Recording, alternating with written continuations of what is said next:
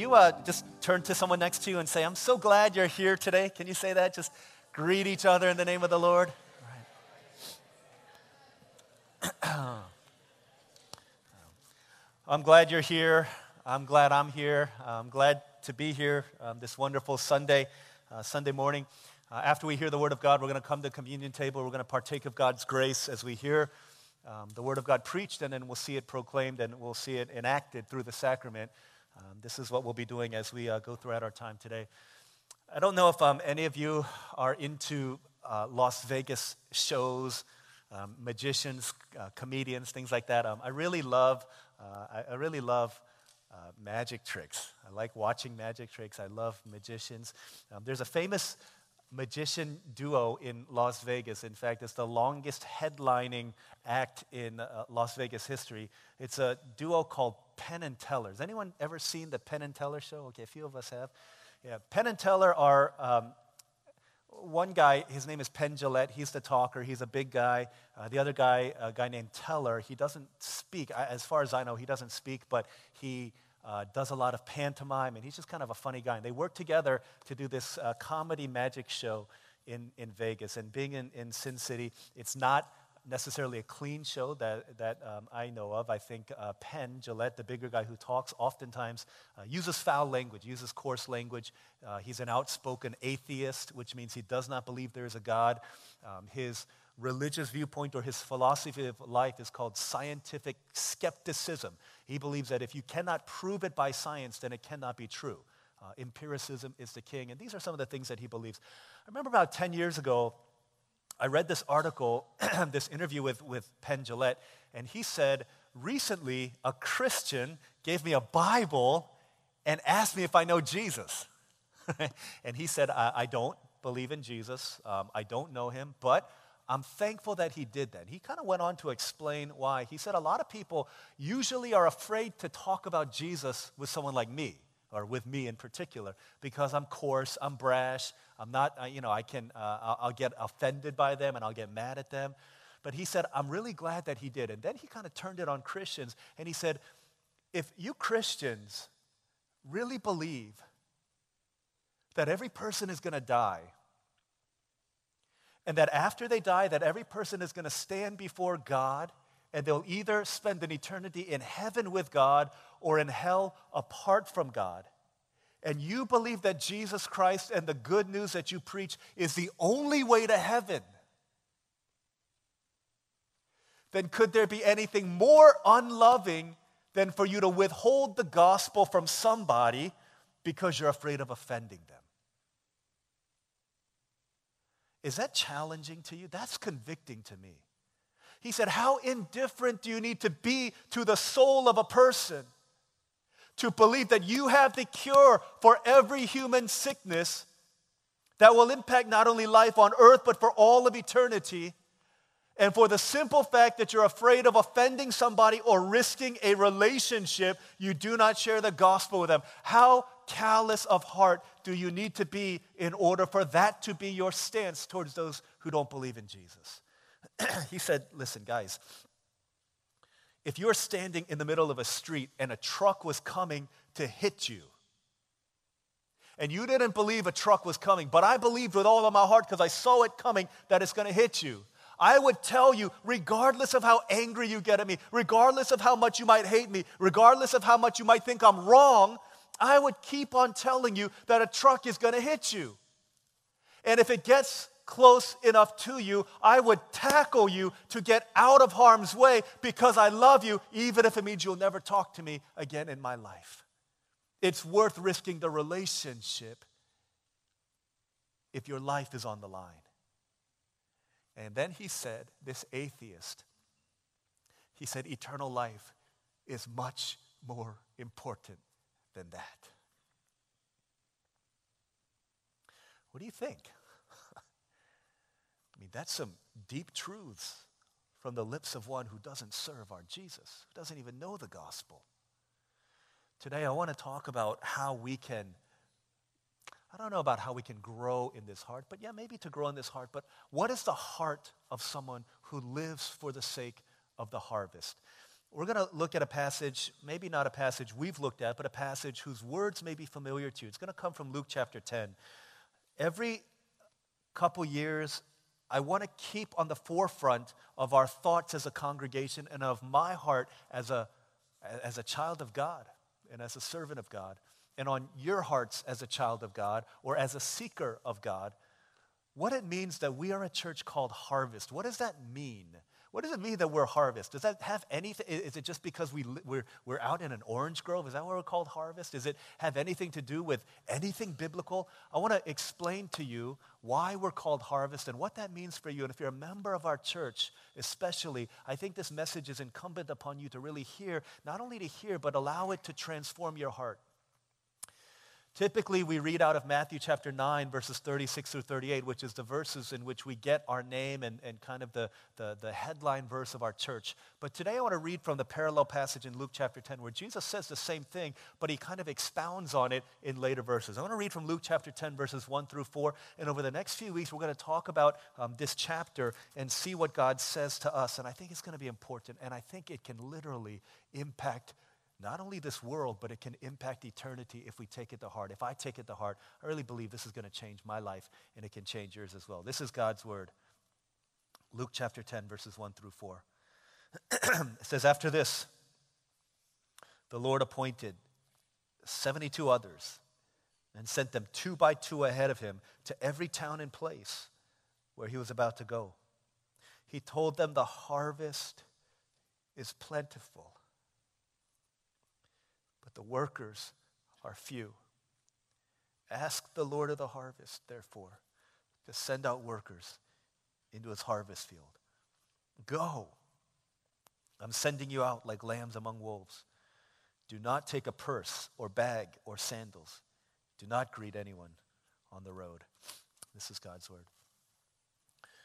Typically, like I said, we read from Matthew 9, and in Matthew 9, it sets a context. But the 3 main verses here in verse 2 are the same. Matthew 9, 36, Luke chapter 10, it says, the harvest is plentiful, but the workers are few. Ask the Lord of the harvest, therefore, to send out workers into his harvest field. What does that mean? When Jesus was speaking in Matthew's gospel, Matthew says that Jesus has been talking to the crowds. He's been healing them. He's been doing miracles amongst them. And they were following him. And it says when Jesus saw the crowds of people, it said he had compassion on them.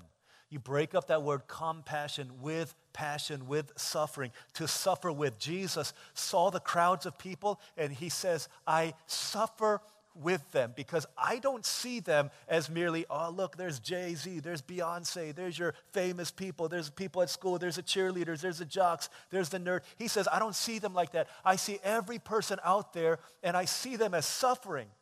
And his heart is filled with this sense of compassion for them. He says they are harassed and they're helpless. The word harassed means they're beat up by this world. They're beat up by life. They're left to die.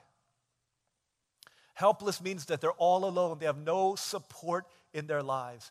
Jesus is saying, this is what I see when I look not at the physical, not at their faces, not at their clothes, not at the things that, the wealth in their bank account or the kind of cards. He doesn't look at those things. He says, when I look at the spiritual reality of the crowds of people that you and I see at the mall, the crowds of people that we see at Publix, the crowds of people we see at the Winter Garden Village, the crowds of people that congregate around lockers at school, the crowds of people that gather around I don't know if they still have water coolers in offices, but the crowds of people that gather together like that. He says, the spiritual reality that I see, he says, I'm moved with compassion. I suffer with them because I see them suffering. They are harassed, they are alone, they're left to die, they have no support to fend through this broken world on their own. And Jesus says, I suffer with them. Which begs the question, as we look out, do we see the people with compassion? We see the person who looks like they've got it all. Do we see them with a broken sense of compassion for the brokenness in their lives? Do we look at the person who's, we judge them because of their lifestyle choices, because of the clothes they wear, because of the people that they date, because of the things that they put into themselves? We look at people like that. He says, do you see them with a sense of compassion, or do you just judge them? Because a lot of times we just judge them without ever thinking the struggle that led them to get to that point in their life, without thinking how much the enemy is lying to them to bring them to that point in their lives, how much they are fighting and how desperate they are that causes them to act out in the way that they do. Jesus says, I see all of that stuff because the spiritual reality is I suffer with them because I see them as harassed and helpless, like sheep wandering around in this battlefield of wolves without a shepherd. And the question Jesus confronts us with then is, do we see that in our friends? Do we see that in our coworkers? Heartache, broken pieces, ruined lives are why you died on Calvary. Your touch is what we long for. You have given life to me. Do we see that when we look at the lives of other people? Because this is what Jesus sees, and this is what he implores with us to see. And in Luke's gospel, he takes those words and then he breaks it down a little further. And so I want to talk about what is the heart of a harvester? What is the attitude of a harvester? If you want to live for the sake of the harvest, if you want to live out the fulfillment of our name as a congregation, then what does that look like? There are a lot of things that we're going to look at over the next few weeks, but three things I want to point out today. The first thing is this, okay? First thing is this. Harvesters understand the urgency. There is urgency associated with the harvest. Okay, there's an urgency associated with the harvest. I get some emails now and then from a group called the Society of St. Andrew, and I'm not altogether sure, to be honest, who they are or how I got on this email list. But basically, it's a group of people who are looking for volunteers to glean harvest fields when the crops are ready. And so they'll send out a message saying, hey, you know what, we're looking for a youth group to come out and to glean the corn in Zellwood, or we're looking for a group of 10 people to come and pick oranges. And every now and then, I get this message, and I remember getting one maybe about several months ago. It said, we are in urgent need of 10 or 15 people to come and harvest this crop. The harvest, they didn't use these words, but the harvest is plentiful, but we need more workers because if we don't get them by this Saturday, then we'll have to throw out all of the crops because the crops will go bad. What are they saying? They're saying what we know, that there is a sense of urgency. There is a timing that is involved in the harvest. When the harvest is ready, it requires harvesters to go and harvest the harvest. That's what he's saying. He's saying the harvest here is plentiful. See, don't take it from me. This is what Jesus says. Verse 2, the harvest is plentiful, the workers are few. Verse 3, he says, go. If you look in your English version, there's an exclamation point. He's saying, go! Not, hey, when you got time, go.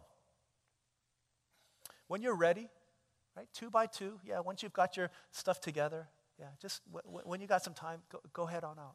He says, go now. Don't take anything with you. And then it says at the end of verse 4, he says, do not greet anyone on the road. Saying there's no time for small talk. The harvest is abundant. You have not a minute to waste. You have not a minute to lose. You got to go. You got to go. You got to get going because there's a harvest that is abundant and there's a harvest that is ready. And if we miss this window, then we can miss our opportunity. You know, we had a staff retreat this past week, Josiah, myself, Reverend Beck, and Reverend Inky. And for the past many years, staff retreats, staff meetings would basically be Pastor Inky and me, and we would talk. He would ask how my heart is doing. He would ask what problems I'm having. He would encourage me, and then we'd go over our schedule, and then we'd pray. As we go over the schedule, he'd say, all right, David, I'm going here, I'm going here, I'm going here. Remember this, remember these things. And as I look at his schedule for the past 10 years or so, I look at him with kind of this like, you are a wild man. You're like Superman. You have a crazy schedule with all that you do here. Then you're traveling around the world and doing all of these things. And he says, David, I know what you're thinking. You're thinking I need to calm down, right? I need to rest. He said, this year is like this. Next year, I'll rest. That's what he said. He said this every year for the past like 8, 9, 10 years. It's like, I know, next year I'm going to slow down. Next year I'm going to slow down. But this year at our staff retreat, he didn't say that. As he was going through his schedule, and at the end of it all, we finished at the end of June, he said,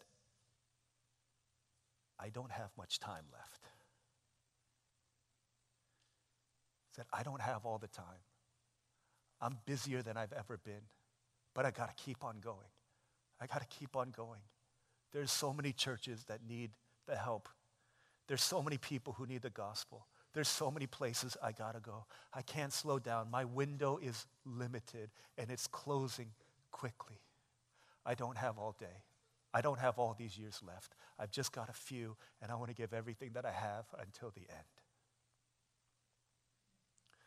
There's an urgency that he feels because he understands the limitations of time when it comes to the harvest. See, when Jesus says go, don't talk with anyone on the road. We thought, Jesus is saying that. He's always talking hyperbolically. He's always saying there's only two. He's not. A lot of times we think he's a wolf, he's crying wolf, a boy crying wolf, and you got to hurry, you got to go, it's happening. And the only time we ever feel that sense of urgency is when it hits close to home, right? When we get a phone call that tells us that someone we thought was going to have all these years doesn't have all that much time anymore. And then we begin to feel the urgency. But you never know. See, we live as if everybody's got this ticking time clock that's going to say 70, 80, 90, 100 years, but it's not like that. It's not like that. We never know. It says the harvest now is plentiful and is ready. And he's just looking for people who say, I'll go. And I'll take the message of hope to those in need. Because there is an urgency that comes with a harvest. And like Penn Jillette says, hey, you got to risk the relationship because we're not talking about a harvest of crops here. We're talking about souls that are eternal here. We're talking about people, not produce. We're talking about the hearts and the souls and the eternal destinies of men and women that you come into contact with every day of your life. And as Keith Green said, our generation of believers is responsible, in a sense, for our generation of souls. And the question is, what will we do about that responsibility? What will we do with that burden that's in our hearts? I think I've shared some time ago, about 50 years ago, there's a man named Don Ritchie. There's a place in Australia called The Gap. Not the clothing store, but it's a scenic location where I think there's cliffs and there's water. And it has become the number one place in Australia for people to go to commit suicide. And over the years, countless people have taken their lives there. It's like the Golden Gate Bridge of Sydney, Australia. This man 50 years ago named Don Ritchie moved into a home right across the way from the Gap so that he could watch people who are going to end their lives. And he says every day he would see somebody, he will go out there and he would call out to them and they would engage in conversation. He would invite them into his home right there for some tea or coffee or for conversation. And I think when Don Ritchie died, he said that he had saved 160 people. But there are others who say, no, he saved well over 500 people. But he said, I saved about 160 people from ending their lives there. I don't know what his religious affiliation is, if he's a believer, but some people have tried to take him down with them. Other people have called him an angel. But when they asked him, why'd you move here? He said, it's really simple. I can't just sit there and let them die.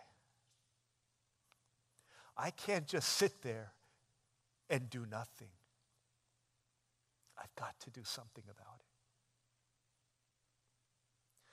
Got to do something about it. Are there people in your life who, when you get to the other side of glory, when you stand before God, there will be people there who say, it's because of you that I'm here. It's because of you. Because you gave me hope, because you gave me life, because you brought me to church, because you shared the gospel, because you took a risk, because you risked a relationship in order that I might know the good news of Jesus. That's why I'm here. Are there people like that in your life who will stand with you for all eternity because of the investment that you made, because you felt the urgency of the harvest and you gave yourself to them?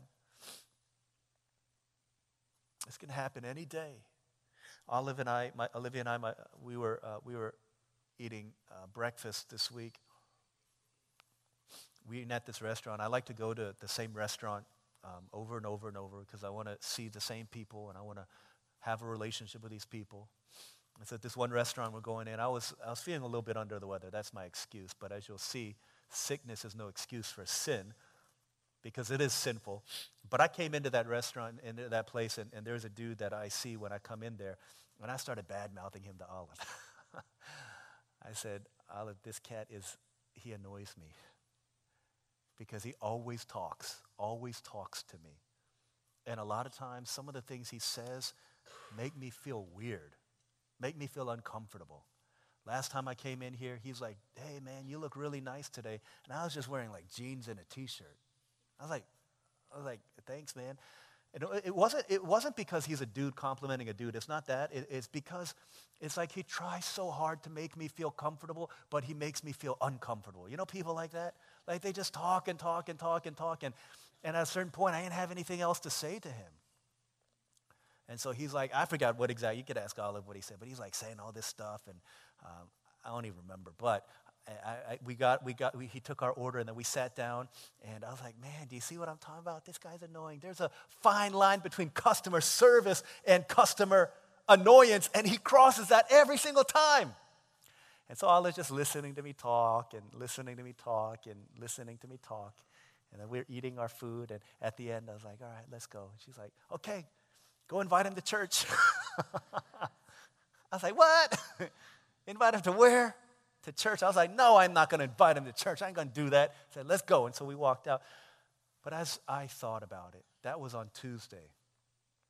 I think it was on Tuesday. I forgot when it was. But the more I began soaking in these words that I'm preaching to you now, that I'm preaching to my own heart, as I preached it to myself throughout this week, I began to realize that no matter how frustrated a person might make me, no matter how annoying a person might be, the reality is that young man is going to stand before his Maker one day.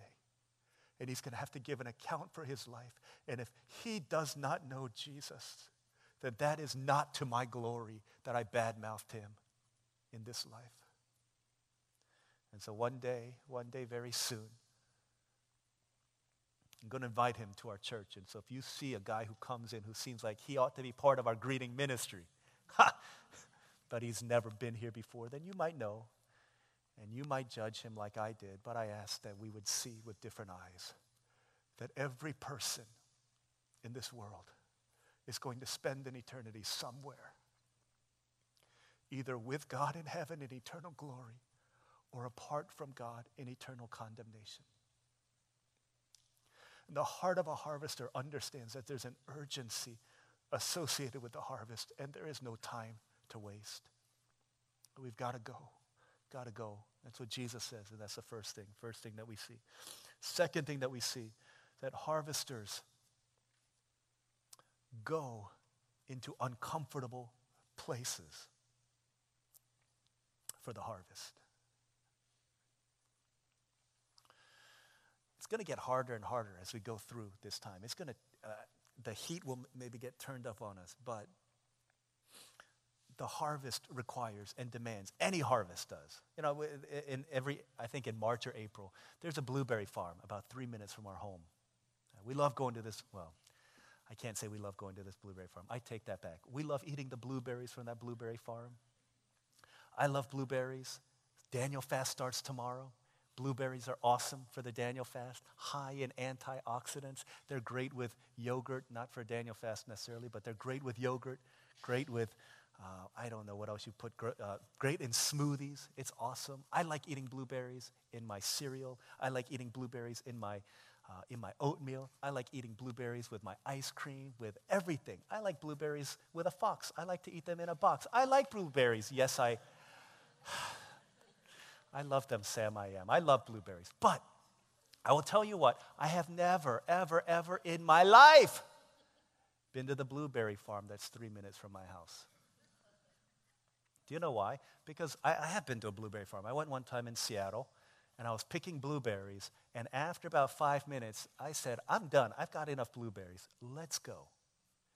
Because picking blueberries is not easy. Sometimes to get the good ones, you have to go underneath, you get your pants all dirty. I wasn't expecting to get all dirty. I wasn't expecting to get all messy. And especially here at the blueberry farm here in April in Orlando, it gets mad hot. And so you'll get burned if you're out there. There's no shelter. It's not an indoor greenhouse. You got to be under the sun. And so you're baking. You got to wear a hat. You start sweating. You got to bring the kids because they want to come to blueberry patch. And then they start complaining. It's hot. We don't want to be here. Can you hold me? And then we're trying to pick these blueberries and we're sweating. You got to get all up underneath. So I've never been to the blueberry farm here in Orlando. I leave it instead to my 70-year-old in-laws who love going there.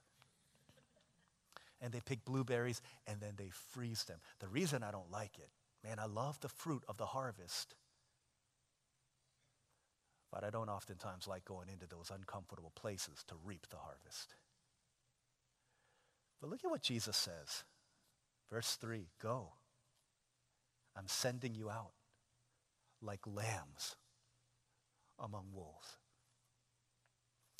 In the same breath that he tells us that the harvest is plentiful, here's where the harvest is plentiful. It's amongst the wolves.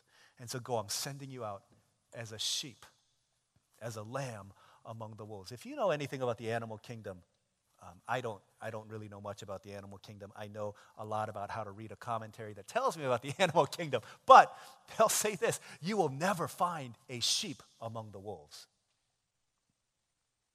Why is that?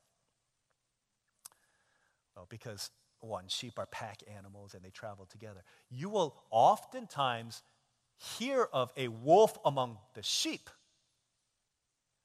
but sheep will not go in the midst of wolves because a wolf will kill them. They won't last but a couple seconds. I was reading this. There's an author named Philip Keller who was a shepherd, and he wrote a book on the shepherd's experience of Psalm 23. It is fascinating. If you want your mind to be blown wide open about what David as a shepherd was writing in Psalm 23, you got to read Philip Keller. But he says one time, in one night, he says, 2 wolves came into his sheep pen, and I said it right in the first service. I don't remember if I'm going to say it right here, but it was either 192 or 292 of his sheep were killed in one night by 2 wolves.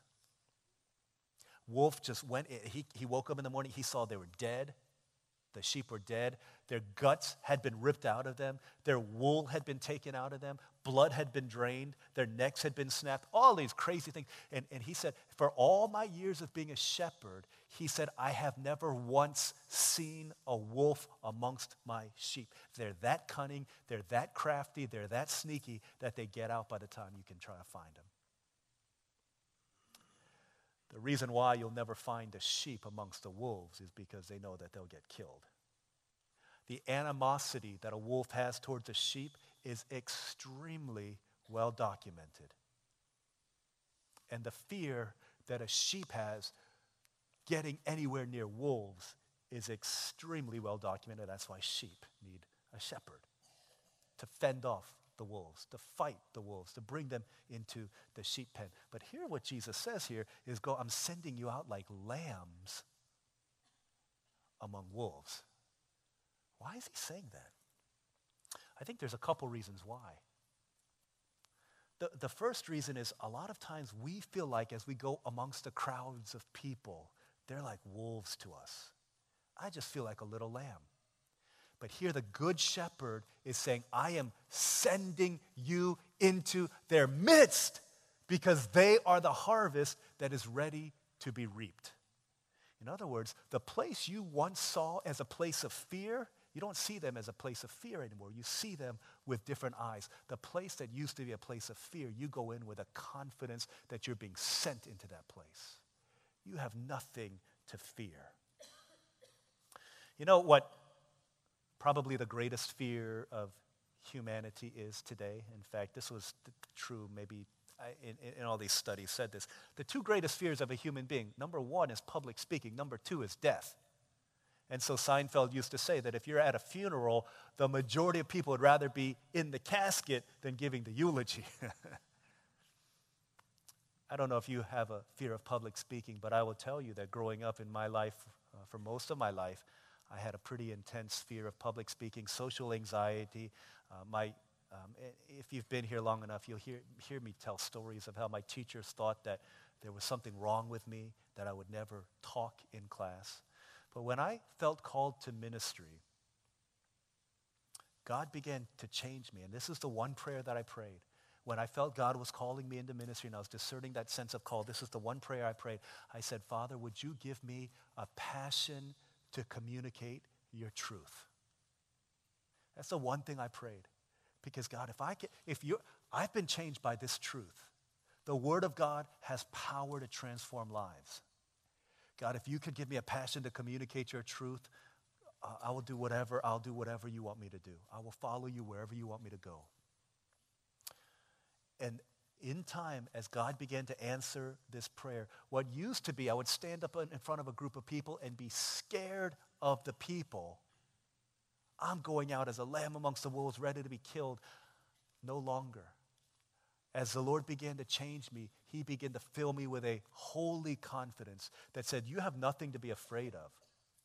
You go in the confidence because what you have to say can change the life of every single person here. You don't need to be afraid of them. They need what you've got. And so fear was replaced by love. In fact, that's one of the things I write on top of my sermon manuscript every week as I write it.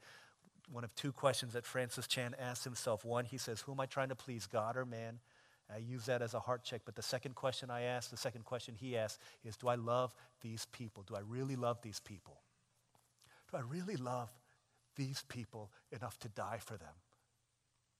And with that, I come with the Word of God. I'll tell you, I still don't like public speaking. If I had to go up in front of a group and say something, I'd be scared to death. But I'm not afraid of you because I have the Word of God, and this is what I'm called to. There's a world of difference when you know that you're being sent into this place as a lamb to wolves. The people we used to fear, we now love.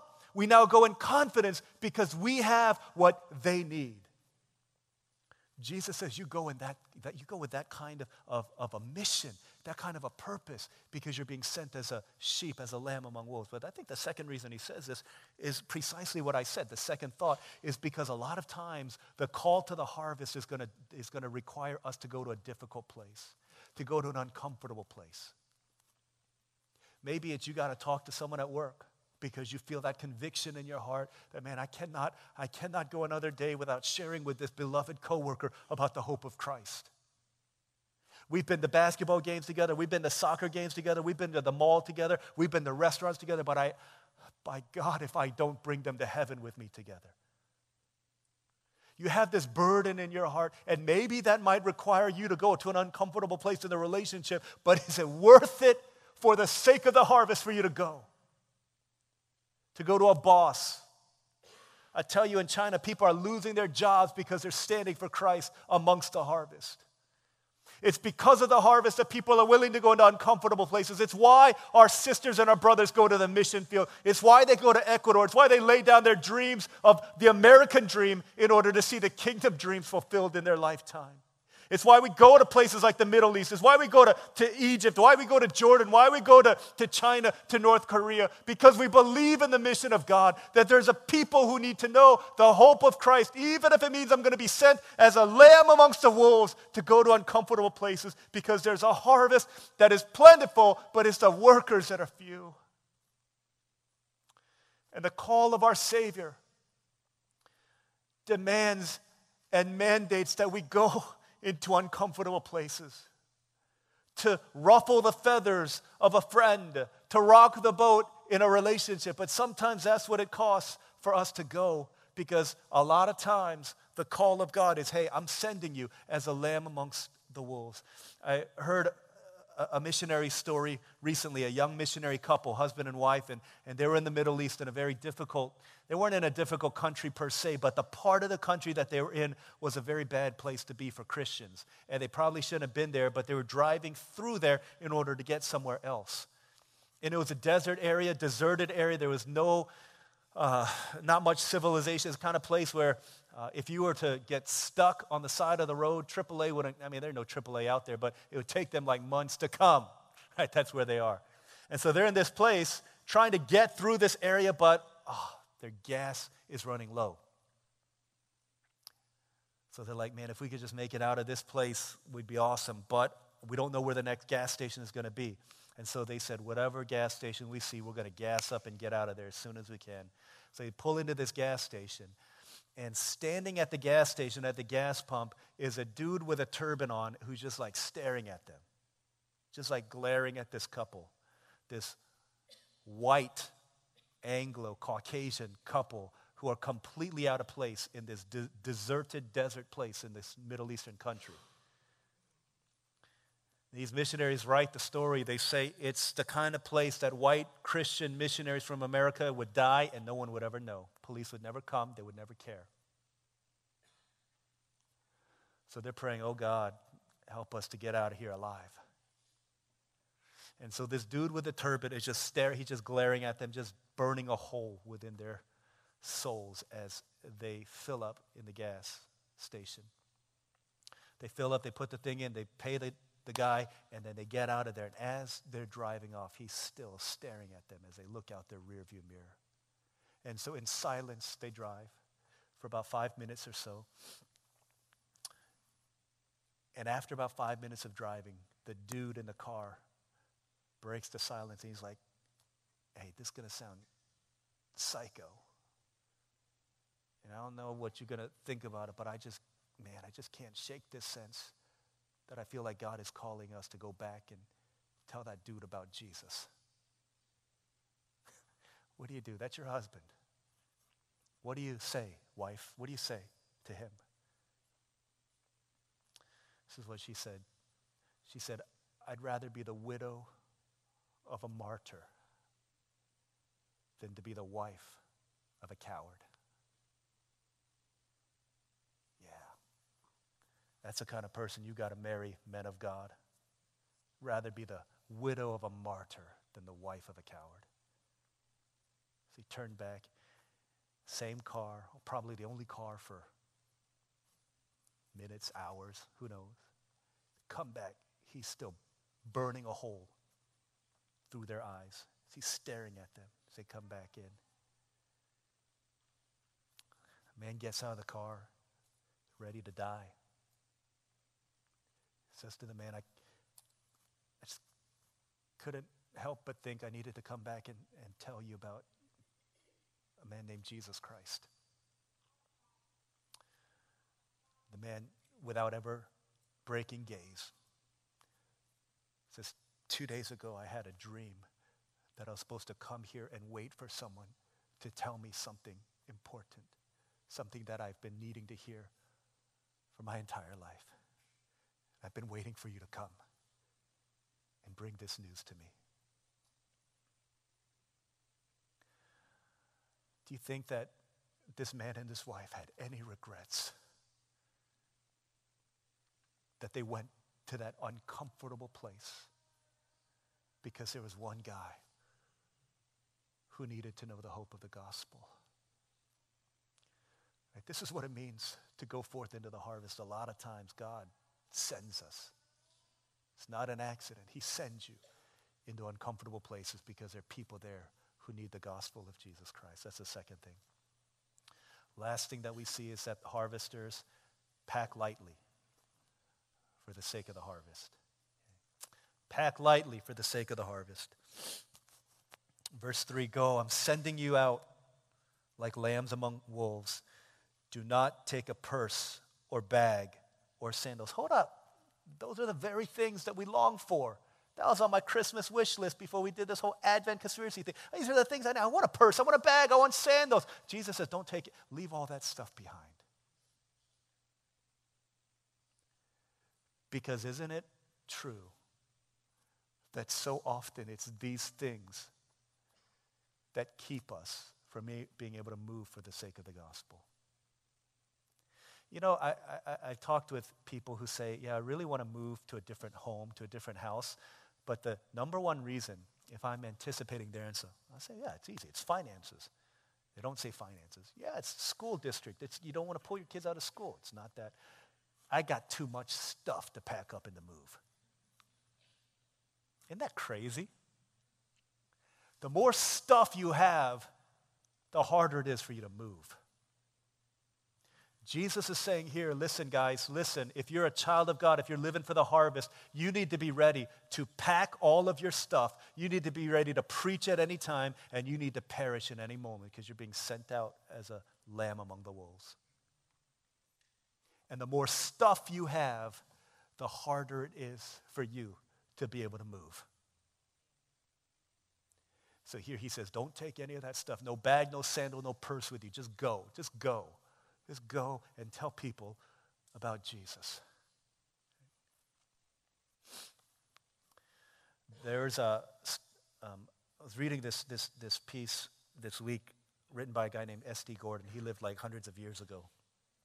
He's talking about this group of people who were climbing. It was a tour group that was climbing Mont Blanc in the Swiss Alps. And they were climbing that as mountain climbers. And so there was a tour guide there. And the tour guide said, hey, as we get ready to climb, right, tomorrow as we climb the mountain, leave everything that you've got back at your hotel. Right? Leave everything at base. We're just going to take only what you need to climb. That's all you need to bring. Like, all right, get a good night's sleep and eat a good breakfast and then come back. So they came back the next morning, and everybody came with just their bare necessities, except for this one young English dude. Right, this one Englishman came, and he had his hiking gear, his mountain climbing gear.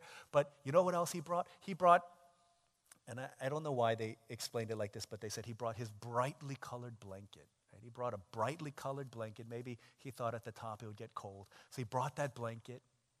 He also brought a bunch of camera equipment to take some amazing pictures from the top of the Alps. He also brought a ton of cheese with him. I don't know what it is with these English people, but he brought cheese, and then he brought this big old bottle of wine. We're going to drink wine together at the top of Mont Blanc. And then the last thing he brought all of these expensive chocolates. He brought these chocolates. Right? I'm not making this up. This is how it happened. And so they're like, dude, what's wrong with you? Like, why you got all that stuff? And he's like, you'll see, we're going to need it at some point. And so the guide said, yeah, we can't leave anyone behind. The weakest one has to go in front of us so that we can make sure he doesn't fall. So we'll let that English guy go first. And so he's climbing up, and as each of these guys are climbing up the mountain, they look over, and they're like, hey, that's his brightly colored blanket right there on the side of the mountain. Wow, that's crazy. As they're climbing and hiking up the mountain even further, they're like, wait, there's his cheese. There goes his cheese on the side of the mountain. As they're walking up further, they're like, hey, there's the bottle of wine that he brought up. And they're climbing. They're like, oh, that's his camera equipment. He left his camera equipment behind. And then finally, the last thing, as they're climbing up the mountain, they saw his most prized possession that he could not live without, but until finally he realized he had to. He left his chocolate on the side of the mountain. They passed by all of that stuff as they were climbing up. Because he realized, if I want to fulfill the mission, I've got to lighten the load. I got to pack lightly. This is what they said. As they climbed that mountain, they said there were plains that were occupied and inhabited by people who began this journey up the mountain but decided that they would not let go of all of their stuff, so they stopped and they pitched a tent with all of their belongings, and they gave up on the mission that they had when they began.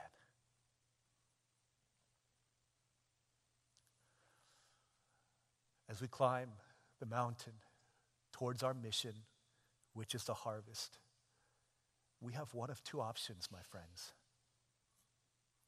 Some of us are stopped over on a plane in our tent with all of our stuff, saying the view from here is good enough. I'm not willing to let go of any of my stuff, but I'm willing to let go of the mission of the harvest.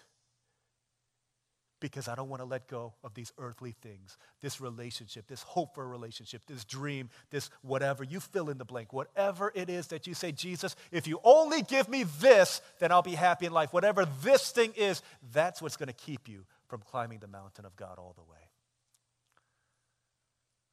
Doesn't mean you can't have those things. It means they need to be properly ordered in your life. As your servant, not as your master. Because idols make terrible masters. The other option is we'll let go of the things that we need, that we think we need, the things we long for, the things we want, in order that we can make it and fulfill the mission that God has for us. What does that look like for us? What does it look like? These days, all the rage, decluttering, minimalism, KonMari. What would it look like for you to KonMari your spiritual life? To declutter your spiritual life? What would it look like for you? I'll tell you what it would look like for me. To my shame, this is what I have to say.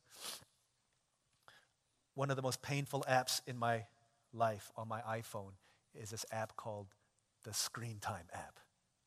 This thing kicks my butt. Every Sunday, I get this notification saying, here's your screen time for the week. You know what it says? It says on average, and today my percentage went down 17% from last week.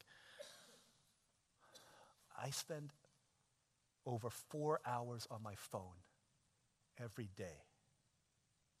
And I pick up my phone 86 times a day. That is insane. For what purpose do I need to be? It's not working out, right? It's 86 times doing this. What does it mean for you to KonMari, to declutter, to pack lightly, to let go of the things that don't matter? I'll tell you one of the things it could mean as we begin a Daniel fast tomorrow. Can I challenge some of you who said, no way, I'm not going to do it because it's hard? We talked about this last week. Of course it's hard. It's the way you grow because it's hard. Ain't nobody, this is not making my muscles any stronger right here, okay? Because it's not hard. Unless it's hard, we're not going to grow. But for those of you who are thinking, yeah, you know what? I have no thought in my mind to do it. Can I challenge you today? Hey, let's do this together. Okay, let's do this together. Let's think about what could happen. It's not just about the food, right? Obviously it's not, because the more it's about the food, it becomes about the food. It's about saying, hey, media and social media, I'm going to let go of these things for 21 days, and I'm going to see how beautiful my life can be, and how lean it can be, and how joyful my worship can be as I seek more of God. As I focus my attention, maybe for the next 21 days, let's pray for people who don't know Jesus. Intentionally, purposefully. Maybe at 10:02 a.m., Luke 10, verse 2, or at 10:02 p.m. Just do that every day. Set an alarm. I'm going to pray for the lost. I'm going to pray for people who don't know Jesus. I'm going to pray for them. I'm going to pray for them. And let go of these things so that you can climb the mountain of God. Here's what it looks like when Lent comes around, 40 days of Lent. Hey, let's think about the things we're going to let go of. Oh, I don't want to do Lent. I don't want to be like Catholic people. I don't want to be like, We can come up with all the reasons why we don't want to do it. But at the end of the day, one reason why you should. Jesus. That's it. Right? That's the answer at the back of the book. The answer to every question of why. Jesus. That's the answer. Do it for him. Do it for Jesus. Do it for the gospel. Do it for the harvest. Do it for the lost. Because you see, at the end of the day, what really matters is that when Jesus looked out at the crowds, he saw they were harassed and helpless, like sheep without a shepherd. The harvest is plentiful. And if you're not part of the harvest now, then you're a harvester. If you're a harvester, that means at one point in your life, you are part of the harvest. At one point, Jesus looked at you and he saw, and maybe that's us today. You feel like this. You feel harassed. You feel helpless. You feel beat up. You feel all alone. You feel like you're a sheep without a shepherd. I don't know where I'm going. I'm getting torn apart by the wolves. I'm bleeding. I don't know. Jesus looks on you with compassion. He suffers with you. He comes near to you. And the ultimate, as we try to make our lives lean, Jesus took weight upon himself. What weight was that? It was my sin. It was your sin. It was my shame.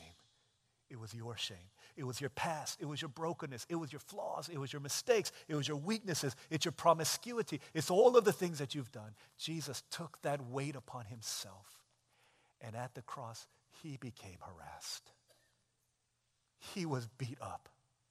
He was left to die. He became helpless. Even his own Father abandoned him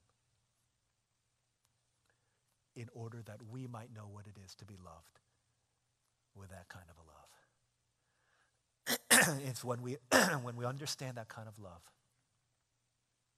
when we know what he's done for us, he calls us to go forth, to see they're just like us. Salvation is not, hey, I used to be really bad, but now I'm pretty good. It's, hey, I was dead and didn't have a chance, but now I'm alive in him. It's one beggar telling another beggar where they can get free bread. That's all it is. So here's our choices. We're going to climb the mountain of God towards that mission that he has for us, and we're going to see glory on the other side. Or we could settle for the plains, arms filled with cheese and wine and chocolate, and say, Lord, I think it's good enough from here. I want to close with a poem that was written by a man named Charles Studd. He was the man in England in the 1800s. He was the biggest celebrity in his time. He was the biggest star, the biggest sport, good looking, had everything, but he left all of that for the sake of the harvest, to work with a man named Hudson Taylor in China to bring people who didn't know Jesus to the saving knowledge of Christ. This is a poem that you may not have heard before, but you may have heard some of the lines to it. And I'll read this and then we'll close and then we'll come and receive his grace. It says, 2 little lines I heard one day, traveling along life's busy way, bringing conviction to my heart, from my mind would not depart.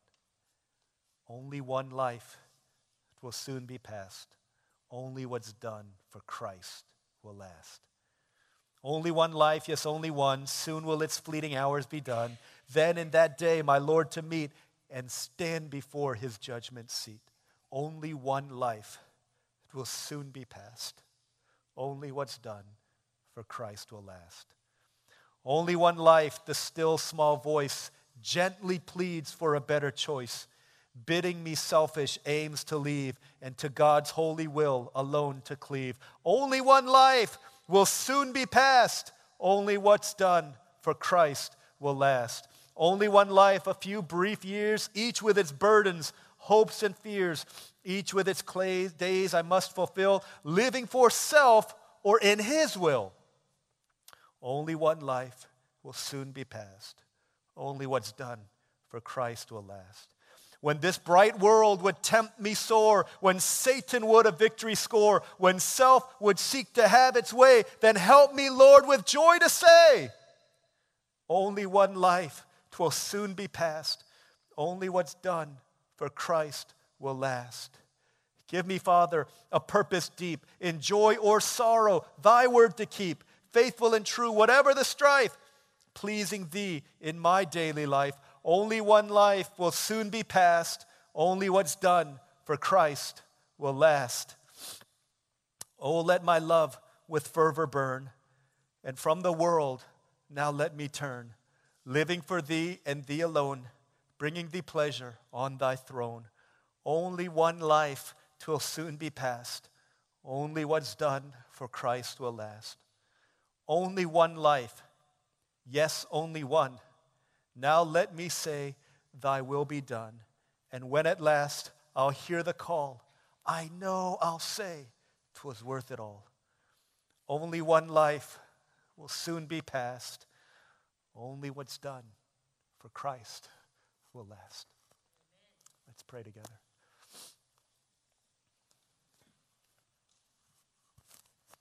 What is your life, brothers and sisters?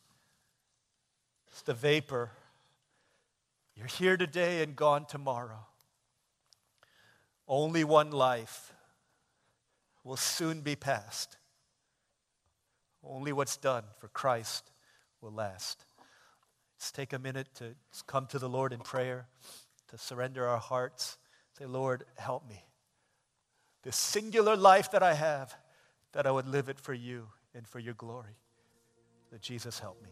Yeah, let's pray together for a minute, and we'll continue to worship the Lord.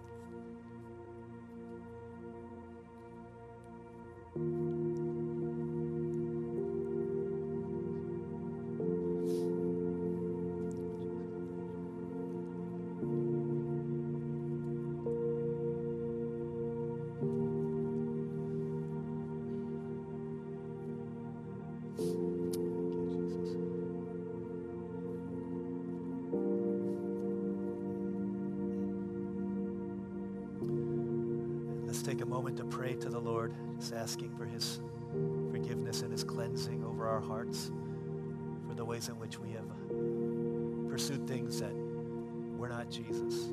Good things, great things, but not the ultimate. Surrender our idols before the Lord in order that we might receive his grace today. Let's pray together for a couple more moments.